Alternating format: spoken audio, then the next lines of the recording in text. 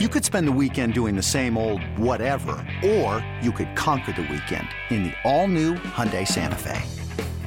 Visit HyundaiUSA.com for more details. Hyundai, there's joy in every journey. This episode is brought to you by Progressive Insurance. Whether you love true crime or comedy, celebrity interviews or news, you call the shots on what's in your podcast queue. And guess what? Now you can call them on your auto insurance too with the Name Your Price tool from Progressive. It works just the way it sounds. You tell Progressive how much you want to pay for car insurance, and they'll show you coverage options that fit your budget. Get your quote today at Progressive.com to join the over 28 million drivers who trust Progressive. Progressive Casualty Insurance Company and Affiliates. Price and coverage match limited by state law.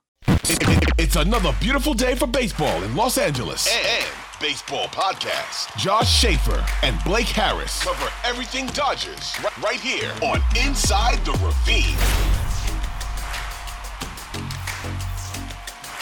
How's it going, everyone? And welcome to the first episode of the regular season of Inside the Ravine.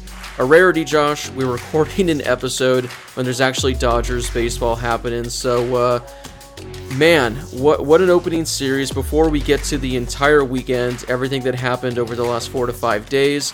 How you doing? How you feeling? What's the latest on your end? Oh, dude, well, as you can see, obviously not everyone can see, it's time for a haircut because I've got all this right in the front. Don't know what to do with it. So that makes two of us. Yeah, we're going to have to figure that out today. I haven't done anything since I've woken up to. I've just kind of set up for the show.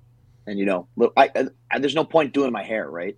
Because I'm going to get a cut today. But as you can see, it is time to get it done. I look like a cartoon character. But, yeah, so that's today. And then, you know, we'll see what the rest of the day has in store. See, you have great, like, morning bed hair. Like, you look like you're about to head into, like, a business meeting.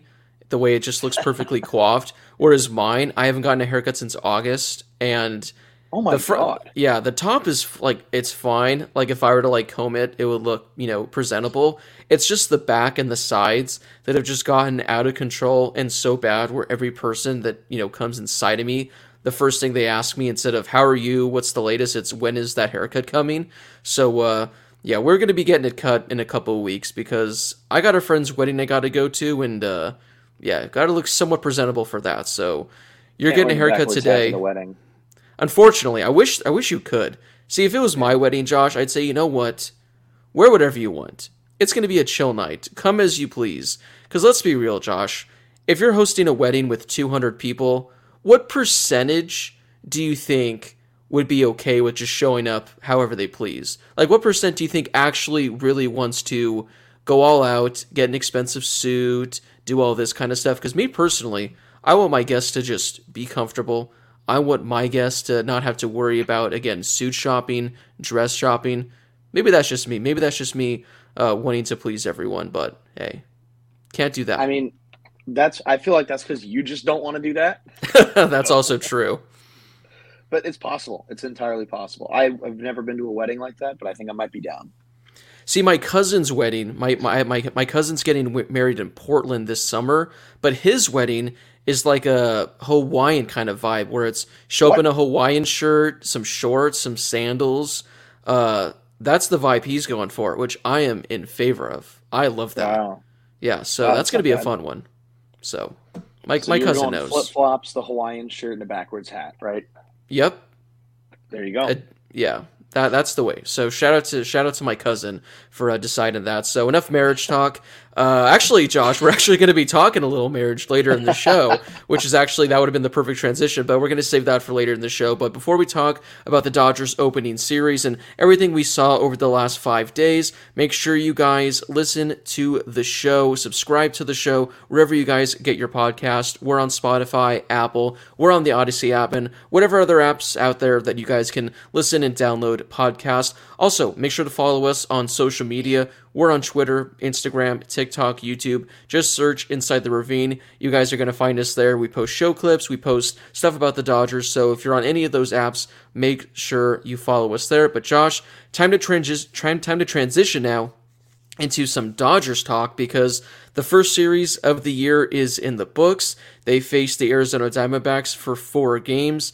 Now, Josh, if I would have told you this on Thursday afternoon before, the first game tipped off, that the Dodgers would outscore the DBacks 20-7 over the course of the 4-game series, with that information, what would your prediction be as to how many games the Dodgers won that series?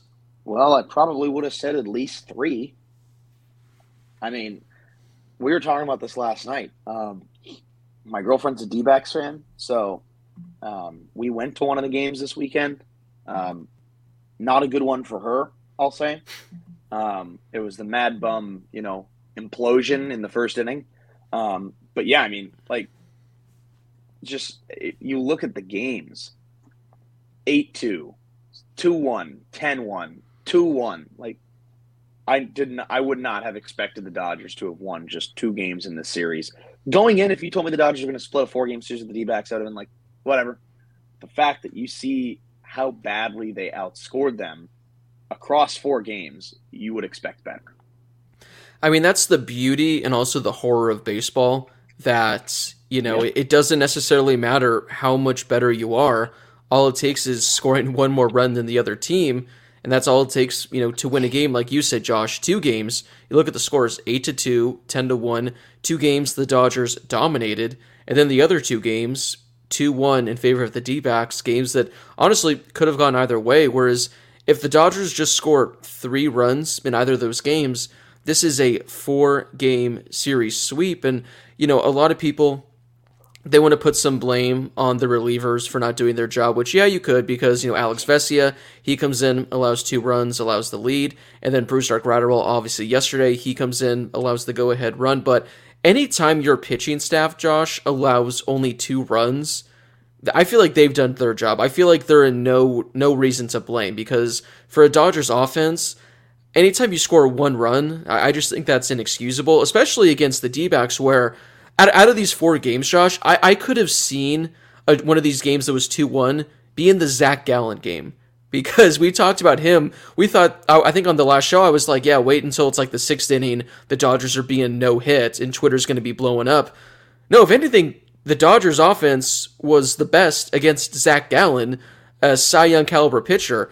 It was the other starting pitching, I guess maybe the exception of Madison Bumgarner because he was chased kind of early, that the Dodgers just struggled against. The offense went ice cold. Yeah, it did. And you, before I talk about the offense, I mean, you talk about the pitching staff, and I've got no issues to the opening series. Sure, Vesia wasn't very good. Only 1 game. Graterol. The tough part is on that bunt. First of all, we'll talk about that game, but that's a play that he probably could have made too. Tough play, but he probably could have made that play. So it's not even like I'm going to put a ton of blame on him for kind of letting that game get away. But again, other than that, I mean, Andre Jackson was really good. Shelby Miller had a clean inning. Yency Almonte was good as he always is. And then the starting pitching was awesome. Fantastic. I mean, Kershaw, Syndergaard, Julio, Dustin May, lights out. I mean, I don't think you could ask for more from the starting pitchers. But yeah, I mean, I think the bats just couldn't really get it done. And I mean, you look at what some of the issues were, and they're the same issues as we've seen in the past. I mean, you blow up one game, you've got nothing the next night except for a solo home run. You blow up the next night, day after, you've got nothing but a solo home run. So it's kind of the same issues. And I mean, and then you look at the guys that are actually getting the ABs, and Will Smith's been good. Miguel Vargas has been good. Freddie Freeman's been good. Max Muncy has hit the ball 1 time and has struck out 7 times in 13 at-bats. It's the same issues that I think they're having. They're not getting hits with runners on base. They haven't been as disciplined as I think you want them to be. I mean, a guy like Miguel Vargas has already walked 8 times. I mean, I think that they're doing the games where they've exploded for runs, not just have been good wins for the Dodgers. I think that's been piecing everything together, where the pitching was awesome and the offense was awesome from start to finish. But in the losses, that's when you see the similar problems arise again, where they're not consistently hitting. They're only hitting for power. And again, they lose that game 4 because the D-backs were able to adapt to the situation the Dodgers didn't. Yeah, I mean, we're going to kind of go game by game, just look at it as a whole and just talk about it. And really, Josh, the only game out of the 4-game series in which you can say, okay, it was like a total team effort offensively was opening day when the Dodgers scored 8 runs. I mean, a number of players, drove in runs. It was kind of mainly Will Smith because he had 3 hits, drove in 4 runs, but obviously JD Martinez drove in a run. David Peralta drove in a run. James Outman, the guy we've been talking about all offseason, he had a fantastic showing. He had the first Dodgers home run, of the season. And again, that's the kind of Dodgers team we're expecting. We're expecting all these guys to contribute, and they put up 8 runs fairly easy. I talked about chasing Zach Allen out of the game. We were both kind of worried that the Dodgers would struggle. They looked really good against him, and overall, that was a really good showing by the Dodgers. Julio Urias, he looked fantastic after the first inning. He ended up going 6 innings, allowed only 2 runs. Then Phil Bickford, Shelby Miller, Yency Almonte, they came in, and I don't think they allowed a single hit. That opening night was like the perfect kind of game you could have gotten top to bottom from the Dodgers, but that was the only game all series that we saw, like I said, a total team effort come together for the victory. Yeah, you're right. And I mean, it was consistent hitting. So sure, the D-backs scored in the first inning and the second inning, but after that, the Dodgers scored 2 in the third, 3 in the 5, 2 in the 6th, 1 in the 8th, and then it was consistent hit. They had 12 hits. So, and you're right, 3 hits were from Will Smith. He had 4 RBIs. He was the Dodgers' best player that game. But yeah, I mean, everyone for the most part was contributing to the offense. Even Mookie, who struck out 3 times, still got on base, still scored a run. So, people were contributing. And I think that's important. Miguel Vargas didn't have a hit, but got on base twice with 2 walks and scored a run. It's only been 4 games, but even when Vargas isn't hitting the ball, I like watching him take ABs. He's a fun player to watch, and I think that he's going to play a huge role for the team this year, at the plate especially. But, yeah, I mean, that was the best team effort. And then you're right. Julio got better as the game went on. 2 runs in the first 2 innings, and after that, he did not give up much. And the bullpen didn't even allow a single hit, let alone a base runner. So, actually, there might have been an error later in the game. So, if you want to call it a base runner. But, yeah, no hits, no walks, a couple of strikeouts for the bullpen. And yeah, I mean, from start to finish, let's say, second inning, the Dodgers were great, and it was probably their best team effort win. Yeah, so again, Thursday, fantastic. But then we transition into Friday, Josh, and this is when things start to take a turn for the worse. So now, over the course of Friday, Saturday, and Sunday, 3 games, every player on the team not named Trayce Thompson, they drove in a total of 4 combined runs. 4 combined runs over those 3 games. Obviously, we'll get to Trayce Thompson in the next game, but the Dodger offense, it's kind of hidden behind what Trayce Thompson did on Saturday because he was able to contribute so much. Josh, going into Friday's game, they were facing Merrill Kelly. Now, entering this game, prior to this game, Josh, I'm going to read off his numbers against the Dodgers last season. So Merrill Kelly started 5 games against the Dodgers in 2022. His ERA was 8.25. The Dodgers as a team hit .330 and had an OPS above 1,000. That's in 5 starts last year against Merrill Kelly. Would you like to take a crack as to how many runs and how many hits the Dodgers had against Merrill Kelly on Friday night? Well, I know the answer is 0 runs. There you go. Run, and only hit the ball 3 times. Yeah. So, not great. Again, he didn't even stay in the game very long. He was only in for 3 2/3. So, yeah. Well, he also issued 4 walks in 3 innings. So he was fine. My problem after that is Dre Jamison comes into this game and just shuts the door. Like, this the dude was dude comes in unreal. And shuts the door. Yeah. I mean, he was awesome, and he gave up the 1 home run, right? So he gives up the home run to Mookie, and that was it. And that was all she wrote. Like, I mean, that's pretty much all the Dodgers had that game, and it doesn't even happen until the 7th inning. Only 5 hits, 1 run on a solo shot from Mookie Betts, and then things fell apart in the 8th inning for Vesia. Yeah, so the only run comes via a Mookie Betts home run, and that's the annoying thing about this game, Josh. The Dodgers only had 5 hits, but as a team, they had 9 walks. So it's like, yeah, the hits were necessarily there, but if you walk 9 times, you would think maybe at some point 1 or 2 of those guys had come in. For the game, the Dodgers were 0 for 7 with runners in scoring position. They stranded 12 on base. Josh, that sounds kind of familiar. An 0 for 7, stranding 12 on base. The last time the Dodgers were doing that, 19 left on base. I think that's probably like left on base as a team for like every time a player comes up. So left on base is to like end the inning, but but per player, like if you want to expand on that, per player, okay. Yeah, so as a team, so that's if there's like 1 out, no outs, that's per player. But that actually makes it kind of worse because, like I said, the 12 is just to end an inning. But the 19, like you mentioned, that's in total. Like that's how many guys were on base in total that the Dodgers failed to bring in. And we talked about that literally in the NLDS numerous times. If the Dodgers get 1 hit, just 1, if they get 1 hit with a runner in scoring position, they win that game. They beat the Padres. They win that series. If on Friday night the Dodgers get 1 hit with a runner in scoring position, it brings in 1, maybe 2 runs, the inning's extended, and the Dodgers win that game. So it's literally, it took 2 games into the season, Josh, for us to already be bringing up this point where we've seen this so many times. We even saw it last season, even though the Dodgers led all of baseball with runners in scoring, or hitting with runners in scoring position, all that kind of stuff.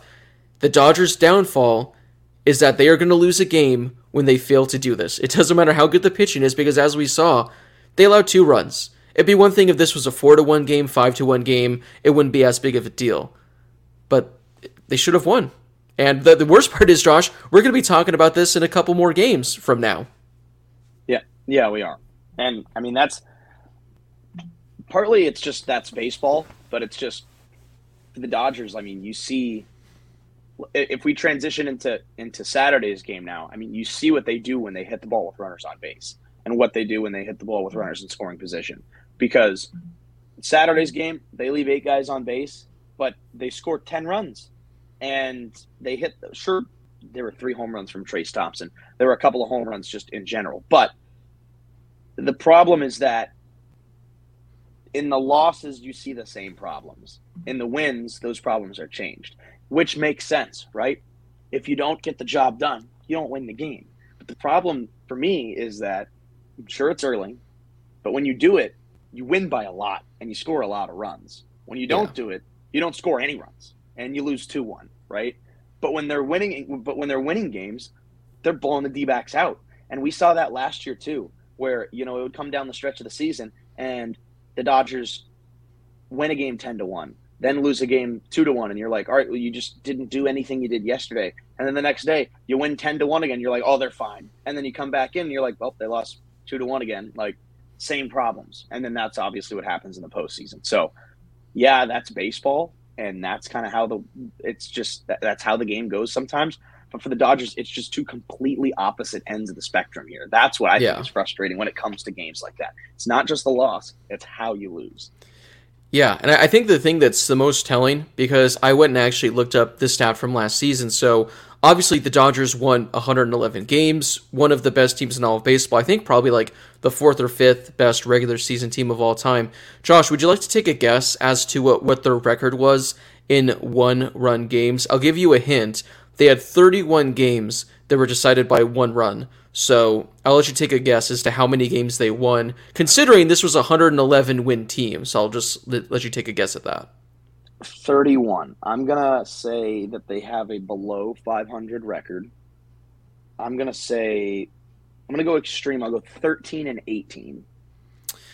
Kind of close, just off by a couple games. So they were 1 game above 500. They were 16-15. But still, Josh, for a team that's considered one of the 3 to 4 best regular season teams of all time, that just goes to show when the game gets close, when the game gets really competitive, this was a team that was 500, in a 1-1 game.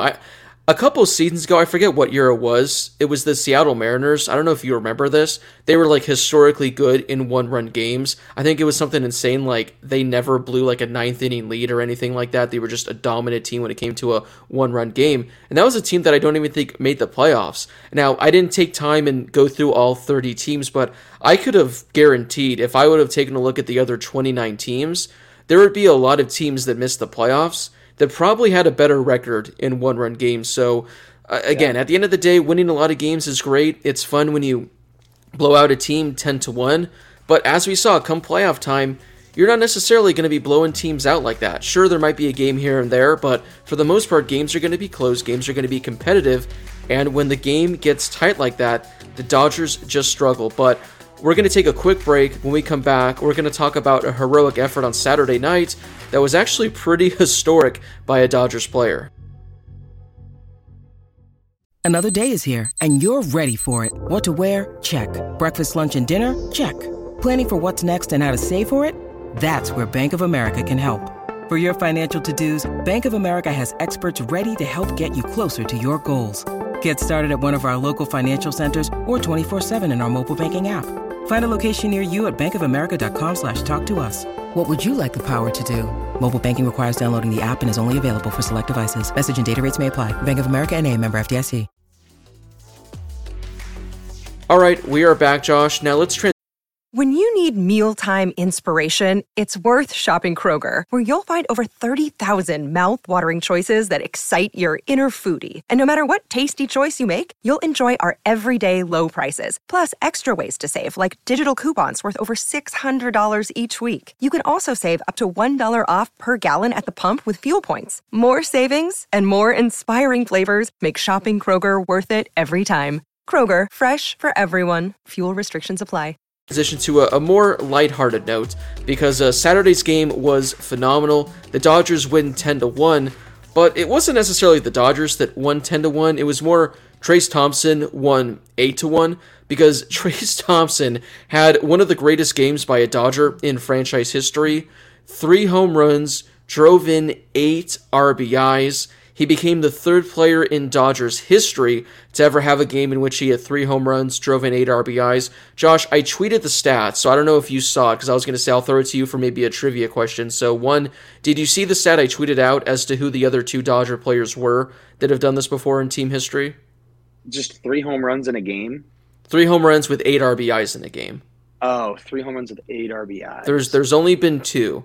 Because Mookie had a 3 home run game. But he didn't drive in 8. Not 8 RBIs. I'll give you some hints.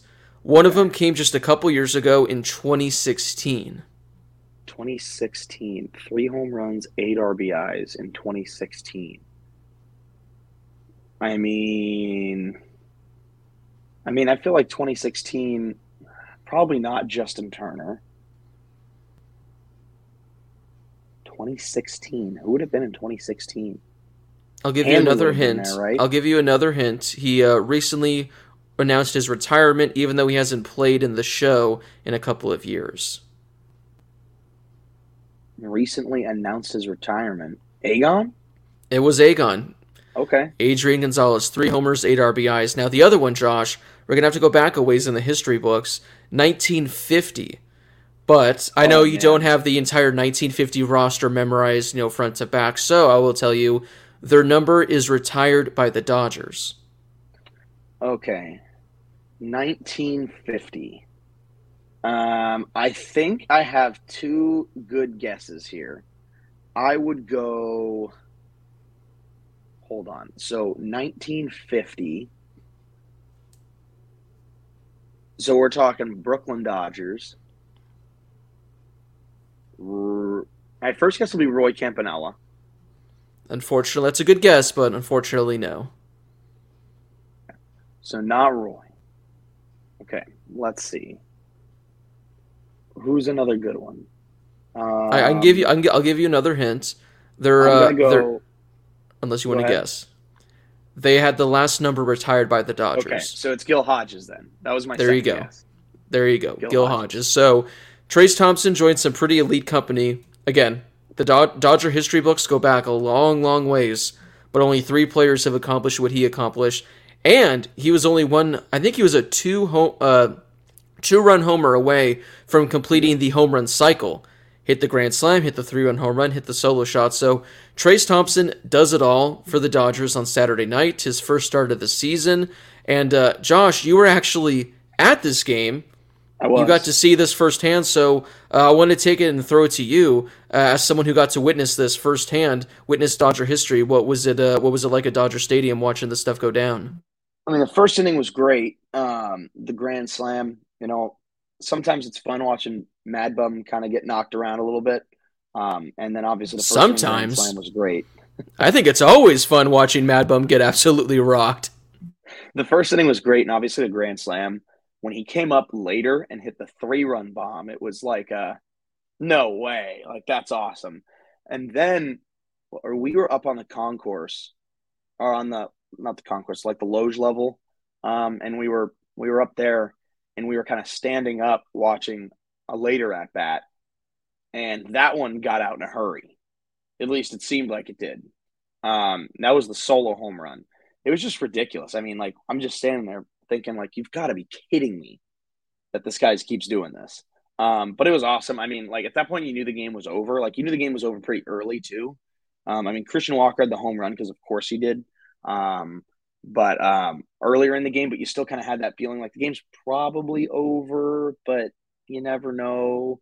Usually when the Dodgers start hitting home runs, either things are going to go well. But if it's this one solo shot, then it's like, well, I don't know what's going to happen. But, I mean, they were pretty good and they were pretty consistent. So you kind of knew that the game was probably going to be a win.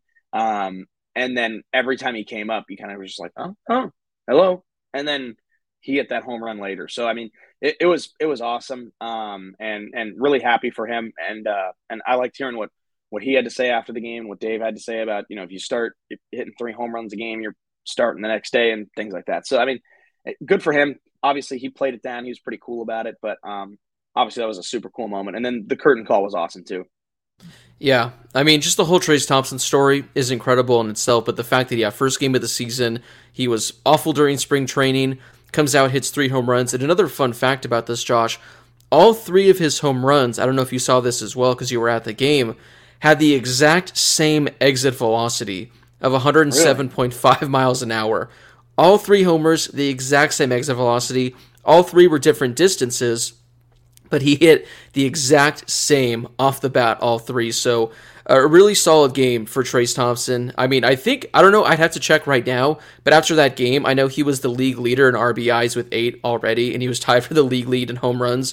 So he still may be tied for both those, but again, quite the performance. Now, because this is going to be a transition into the next game, Josh, but again, lost in the Trayce Thompson game because the Dodgers did win 10-1.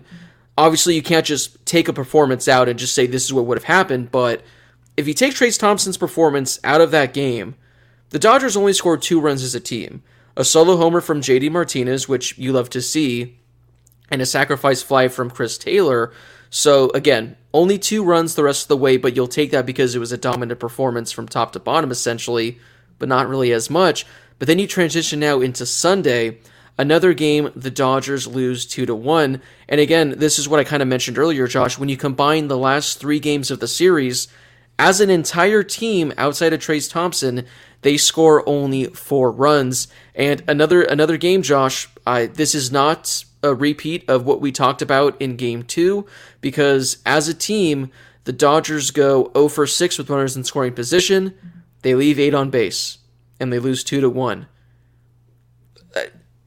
Almost identical. The score was identical, but why, Josh? Why? Why? Yeah, I mean, it was the same kind of thing, except this one it was a first inning home run and then nothing for the next 8 innings. But yeah, I mean, it's disappointing. I mean, you look up and down the lineup, and Mookie had a hit, Freddie had 2, Will Smith had a hit, and then everybody else in the lineup who came in did not have a hit. 4 hits all game from your top 3 batters: Mookie, Freddie, Will Smith. Nothing for anybody else, and 11 strikeouts in the game. And that includes 2 for Will Smith. So I'm not going to harp on him because he's been great. He's hitting .455, but 11 strikeouts, and 9 of them were from 4 down. All the guys that didn't have any. Yeah. So it just didn't go well at all. Davies looked pretty good. The bullpen looked pretty good for Arizona. Obviously, they don't give up any runs. But yeah, I mean, the Dodgers, you end up leaving as a team 14 total on base, and striking out 11 times, and that's not a good recipe for a win. And then you look at the hits, and there's only 4, and there's a run, and it's 1, and it's a solo shot. So it just wasn't good enough. And again, it's the same problems. So I mean, we talked about it with the Friday night game. It's the same problems. Yeah, hitters 4 through 9 in this game yesterday. A combined 0 for 21. That's not going to really win you a game ever if you're going 0 for 21. And you know what? Look, like it's baseball. Like teams have off games, players have off games. That's fine. But again, like I said earlier, it's the same game twice, and that's what's disappointing about it for the Dodgers is you played the same game twice with all the runs. You played the same game twice with all the strikeouts and all the left on base and the lack of runs. It was the same game twice. So that's what's disappointing about it. Josh, we do have my very first Dave Roberts critique of the season, and it only took 4 games to happen. We should have done this before the season started. We should have made like an over-under projection. Like, how many games into the season do we get before we're complaining about Dave Roberts? The first 3 games, nothing. Again, the game on Friday, it happened, whatever. Yesterday was when I have my first real issue, and I'll tell you why. The Dodgers are obviously going closer by committee. We've talked about this before. We like it. We're in favor of it. So they bring in Evan Phillips for the 8th inning. Now, usually if you're bringing in Evan Phillips for the 8th inning, it's to face the heart of a team's lineup. He came in to face the 8, 9, and 1 hitters. And as expected, he retired, the side in, I think, 9 pitches. For the 9th inning, for the meat and the heart of the DBacks lineup, you bring in Brusdar Graterol, who doesn't have any swing and miss capabilities, was pretty bad all spring for the Dodgers, and he starts getting absolutely rocked. I think he allowed 4 hits, allowed 3 consecutive hits. A run should have scored had it not been for Mookie Betts doing what Mookie Betts does in right field and just hosing a guy at the plate, which, by the way, I think it was Ketel Marte who he threw out twice this series. But had it not been for that, that's an additional run that scores. And Dave Roberts has nobody warming up in the bullpen. It's like he was just going to let Brusdar Graterol die on the mound. Now, I would understand it if Brusdar was like the last arm available, you need him to just get out of it, but this was a Dodgers team that had an entirely fresh bullpen, with the exception of Andre Jackson, who got a 3-inning save the night before, which you got to witness as well. He was the only guy that was down, and no one was warming up. So I get it, he allowed only 1 run, it wasn't that bad, but this inning was on the verge of being a disaster. He could have allowed many more runs, and there wasn't a single guy warming up in the Dodgers bullpen, which I don't understand. Like, it just goes to show, I think he was okay with whatever happened that inning with Brusdar Graterol, but this is a season in which every game is going to matter that much more because the Padres are going to be on the Dodgers' tail. I talked about this, I think, at some point this offseason. I think the D-backs are a wild card team that they could potentially put up a fight. You need to win every game imaginable, and it just seemed like by having Evan Phillips pitch the 8th, throwing Brusdar Graterol, having no one behind him, it just kind of had not an urgent mentality. And then you go to the bottom of the 9th, Josh, as if things couldn't get any worse. You have James Outman coming up to lead off the inning, who probably had been the Dodgers', I want to say, second best hitter behind Will Smith throughout the entire series. Didn't have a hit yesterday, but he reached base with a walk, reached base by getting hit by a pitch, stole the Dodgers' first base of the season. So you have a guy coming up that has speed, that has power. I get it, he's facing a lefty. His numbers are significantly better against righties, but I looked up his numbers. In the minors last year, James Outman had an OPS of, I think, like 803 against lefties, so was still fairly respectable. And instead, Josh, you pinch hit him for Austin Barnes. Austin Barnes, who I had to look up last season, hit 180 against lefties. And he struck out on 3 pitches. So maybe James Outman strikes out on 3 pitches, but he gives you a better chance of hitting a home run. And like I said, if he gets on base, you have speed on the bases. So 2 or 3, I guess, overall. Very questionable decisions by Dave Roberts. I don't understand it. if you're going to pinch hit, maybe pinch hit for Chris Taylor, who's coming up after James Outman, who, by the way, Josh, we talked about Chris Taylor numerous times all spring. He couldn't hit water if he fell out of a boat. And that's kind of carried into the season because I think as of right now, I have the numbers right in front of me. Chris Taylor has yet to record a hit, and I think he is, let's see right here, 0 for 7 with 3 strikeouts to start the season. So pinch hit Austin Barnes for Chris Taylor. I don't care.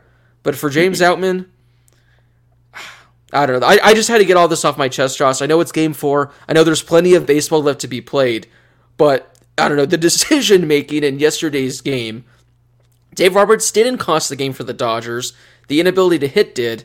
But these decisions late, I don't know, man. I'm reaching my breaking point already. We're only 4 games into the season. Can you calm me down? Can you try and calm me down, Josh? Well, it's still early. It's early. It's only 4 games against a team that you think is a wild card team. So, I don't know about that, but I think DBacks have a much better lineup than I thought they were going to have. But I don't know. It's tough to say. I think that the Dodgers, I try to not have issues with the way the games are managed and things like that. But yeah, I mean, based off of our conversations, what we thought the Dodgers were going to do this year without Evan Phillips and how they wanted to use him, that doesn't really fall in line with what we saw, on Sunday. And then, yeah, I mean, it's the same. Like, I want to see James Outman take at bats. And, after watching him and Trace Thompson so far and in spring training, more with Outman than Trace Thompson. But we're looking at these guys like, are these really the guys that didn't deserve ABs ahead of Joey Gallo and Cody Bellinger in the playoffs? And now here they are. So let them get those ABs, especially in tough situations. Like, just throw them out there and see what they can give you. So that's how I kind of see it. And then on top of that, yeah, the Evan Phillips thing doesn't really line up with what we thought he was going to do and how he was going to be used. So that's a little bit odd, but it's still early. Let's see what we get. Obviously, maybe that's a learning experience. Maybe from now on, the Dodgers do not play analytically whatsoever for the rest of the season. All 158 games, no analytics. Huh. All small ball. Josh, April 1st was 2 days ago, my friend. No analytics. Josh, this team would be like a 120-win team if they didn't play analytics. Like, I'm looking up right now, James Outman, through 4 games, has an OPS of 1259. And Dave said no. No. Austin Barnes. That's the answer right there. So, yeah, like I said, 4 games. That's all it took for me to reach my breaking point. We are going to take one quick break, Josh. When we come back, I'm going to throw it to you because I want to hear your thoughts on something brand new at Dodger Stadium that a lot of people are talking about on social media. So we're going to take a quick break. Come right back with that.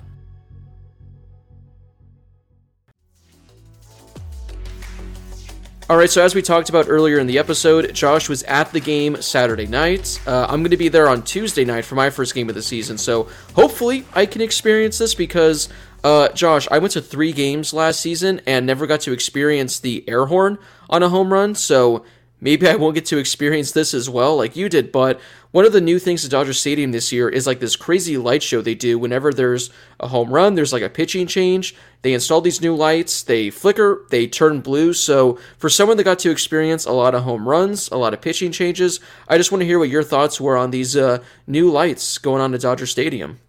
Well, I thought so the first time I remember hearing I remember hearing the home run siren was last year, and I think it was during Cody Bellinger's grand slam against the Giants, which was awesome. My roommate said the exact same thing. But that's the first time he remembers hearing it. Well, I think the home run siren is badass. I love it because the Dodgers have never really had anything like that before. It was just I think it's a Calvin Harris song or an Avicii song. I forget the Let's Go, and then they score, and then it's just a don't like that. Give me this. The what, Josh? The what? That. Give me this air raid siren that echoes through the hills. Like, that thing is awesome. And then now you mix the lights in, and it's awesome. I think it's really cool. Love it. I hear Torey Lovello doesn't like it, and the DBacks don't like it. To which I say, okay. Other than that, get over it. Don't give up home runs. You should do if you don't like it. But yeah, no, I thought it was awesome. I thought it was really cool. And definitely a nighttime thing. But looks cool because it also has like specks of blue in it too. So it was awesome. And mixed with the siren, I think it's awesome. Yeah, it looks cool. I will give the D-backs just slight reason to be a little upset, just because I think on opening nights, whoever was running the lights, I think, was getting a little too excited, where the second, like, I think they made a pitching change, like, the bullpen door was about to swing open, and then it just goes pitch black in the stadium, and I think the Dodgers just, like, had the lights turned off while the entire time he was warming up, so, hey, maybe it's like a home field advantage kind of thing that you can use, but I think it looks cool. I'm sure it's a lot better in person than on TV, but because I know there were some people that were like, they don't like it when the Dodgers hit a home run where it's like pitch black and all that kind of stuff. So I'll hopefully, again, like I said, experience it firsthand because, like I mentioned, Josh, I went to 3 games last season post home run siren era, and the Dodgers did not hit a home run. So I have yet to experience the siren home run. But also, one final thing, Josh, before we wrap up this episode, something I want to get your quick thoughts on. And we've seen marriage proposals at Dodger Stadium. We see them all the time on the Jumbotron. Josh, will you marry me? You know, something like that. Very cute. But No. I do not think we've seen a marriage proposal just like the one we saw on opening night. Now, originally, we saw this guy get absolutely decked by a security guard, like a full NFL linebacker tackle, and it was like, man, this guy got absolutely decked. And then it comes out, it was actually a marriage proposal.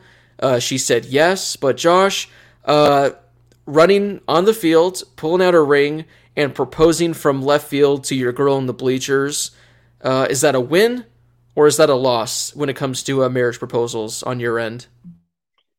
Well, let me tell you how this one went down, Blake. They're sitting at a game a year ago. Someone proposes on the big screen. And she's like, that's so tacky. Don't ever do that. And he's like, damn, that's what I was going to do. Eventually. So let me rework this. Let me rework this idea in my head. And finally, he's sitting there watching a spring training game going, I've got it. Foolproof plan to show my love. So he jumps over the fence, runs out there in the outfield, says, excuse me, James Outman, one moment, please. And drops to a knee to propose. I don't know if that's how I would go to propose to somebody, especially even at a game. It is what it is. Watch him get absolutely drilled like Mike Bercovici in the AAF. Oh. I mean, no offense, Mike. We love Mike Bercovici, but oh my God, did this guy get rocked. And I kind of think about it. Did he deserve to get rocked like that? Did he need to get rocked like that? Because at that point, he's already vulnerable. That security guard was like, you know what? JV football back in 1996, this is my time. And he just laid him out. So that was his time. That was his big moment for both of them. And they both delivered for the general populace. So good on them. Yeah. I mean, supposedly the dude got a concussion and broken ribs from the hit. Yeah, I bet. So he got rocked. I mean, that's the thing. Everyone's like, because normally when these field stormers happen, you never see them get drilled like this because they're being chased. So eventually they're being chased. They slow down. A guy tackles them and whatnot. They're never a sitting duck. They're never just right there waiting to get absolutely nailed. So I know a lot of people are like, the security guard didn't have a reason to, which, I mean, I guess to be fair, in the moment you don't know what's going on. He had to have, I think, when he was running, see the guy was, with the ring out proposing. So I don't think he necessarily needed to get hit like that. Maybe kind of like you get to him and you say, okay, buddy, get up. My favorite thing is watching the slow-mo. When you see the ring just absolutely launch angle of like 100 degrees up in the air, it goes flying. I don't know what happened to the ring, like if another security guard picked it up and brought it, to the jail cell. So I guess that's a 1 in a million kind of proposal. We've never seen anything like it. That's a story to tell forever. And the crazy thing is, Josh, because if I'm the girl, clearly they are diehard Dodger fans. I would be pretty pissed if my boyfriend just got me banned from Dodger Stadium. I guess she wouldn't be banned, but he would be banned, so that way you can't go to Dodger games anymore. Whenever you hear about these field runners, they always get like a lifetime ban. Yeah. So this guy only got 1 year. I don't know if you heard about this. He only got a 1 year ban from Dodger Stadium, so I guess it could have been worse. But my guess is, I think the Dodgers knew that this guy got absolutely killed. He got the concussion, he got the broken ribs, and I think maybe they were like, hey, so, you got broken ribs and a concussion? We'll give you a 1 year ban if you want to keep this on the down low. Just in time for Shohei. Yes, so what a proposal. Again, I thought it was fantastic. It took a lot of balls to do that. I will give him credit, but I also don't think that he was expecting, like you said, 1996 junior varsity backup linebacker coming in and laying out the hit of his life, because that was something. But hey, at least, I mean, at that point, Josh, if you're also the girl, can you say no? No, you have to say yes. No, you know what? I guess you could say yes then, and then a few weeks later maybe say, I don't really know, but on the spot, like, you see your boyfriend get absolutely trucked, you're viral, how do you say no to this? She was put in a really tough position here. Just no comment. No comment. That's what you got to do. So, I don't think there's going to be a marriage proposal at Dodger Stadium that's topped this season, but hey, maybe someone's going to slide home. And the umpire's in on it. And the umpire, instead of going safer route, I don't know. Maybe people are creative. Maybe they'll find something else to do. But, Josh, let us wrap up today's episode of Inside the Ravine. Again, you know it's Dodger baseball when you're 4 games into the season and the sky is falling. And you're like me, and you're blaming Dave Roberts. So plenty of baseball still to come. I believe the Rockies come into town for a quick 2-game series. Dodgers then have an off day. Then they go on the road to play the DBacks once again. It's kind of crazy with the schedule. I think they played the DBacks 8 times in the first 10. I think you said this in the last episode. They play them 8 times in the first 2 weeks and then 5 times the rest of the season. So it's going to be a lot of DBacks to start the season. Josh, any final thoughts, final words before we wrap this thing up? Well, the next time we talk, we'll probably be talking about Dodgers D-backs again. Yes. Only Dodgers D-backs the rest of the season. We'll skip over the Rockies. Any other time. Yeah.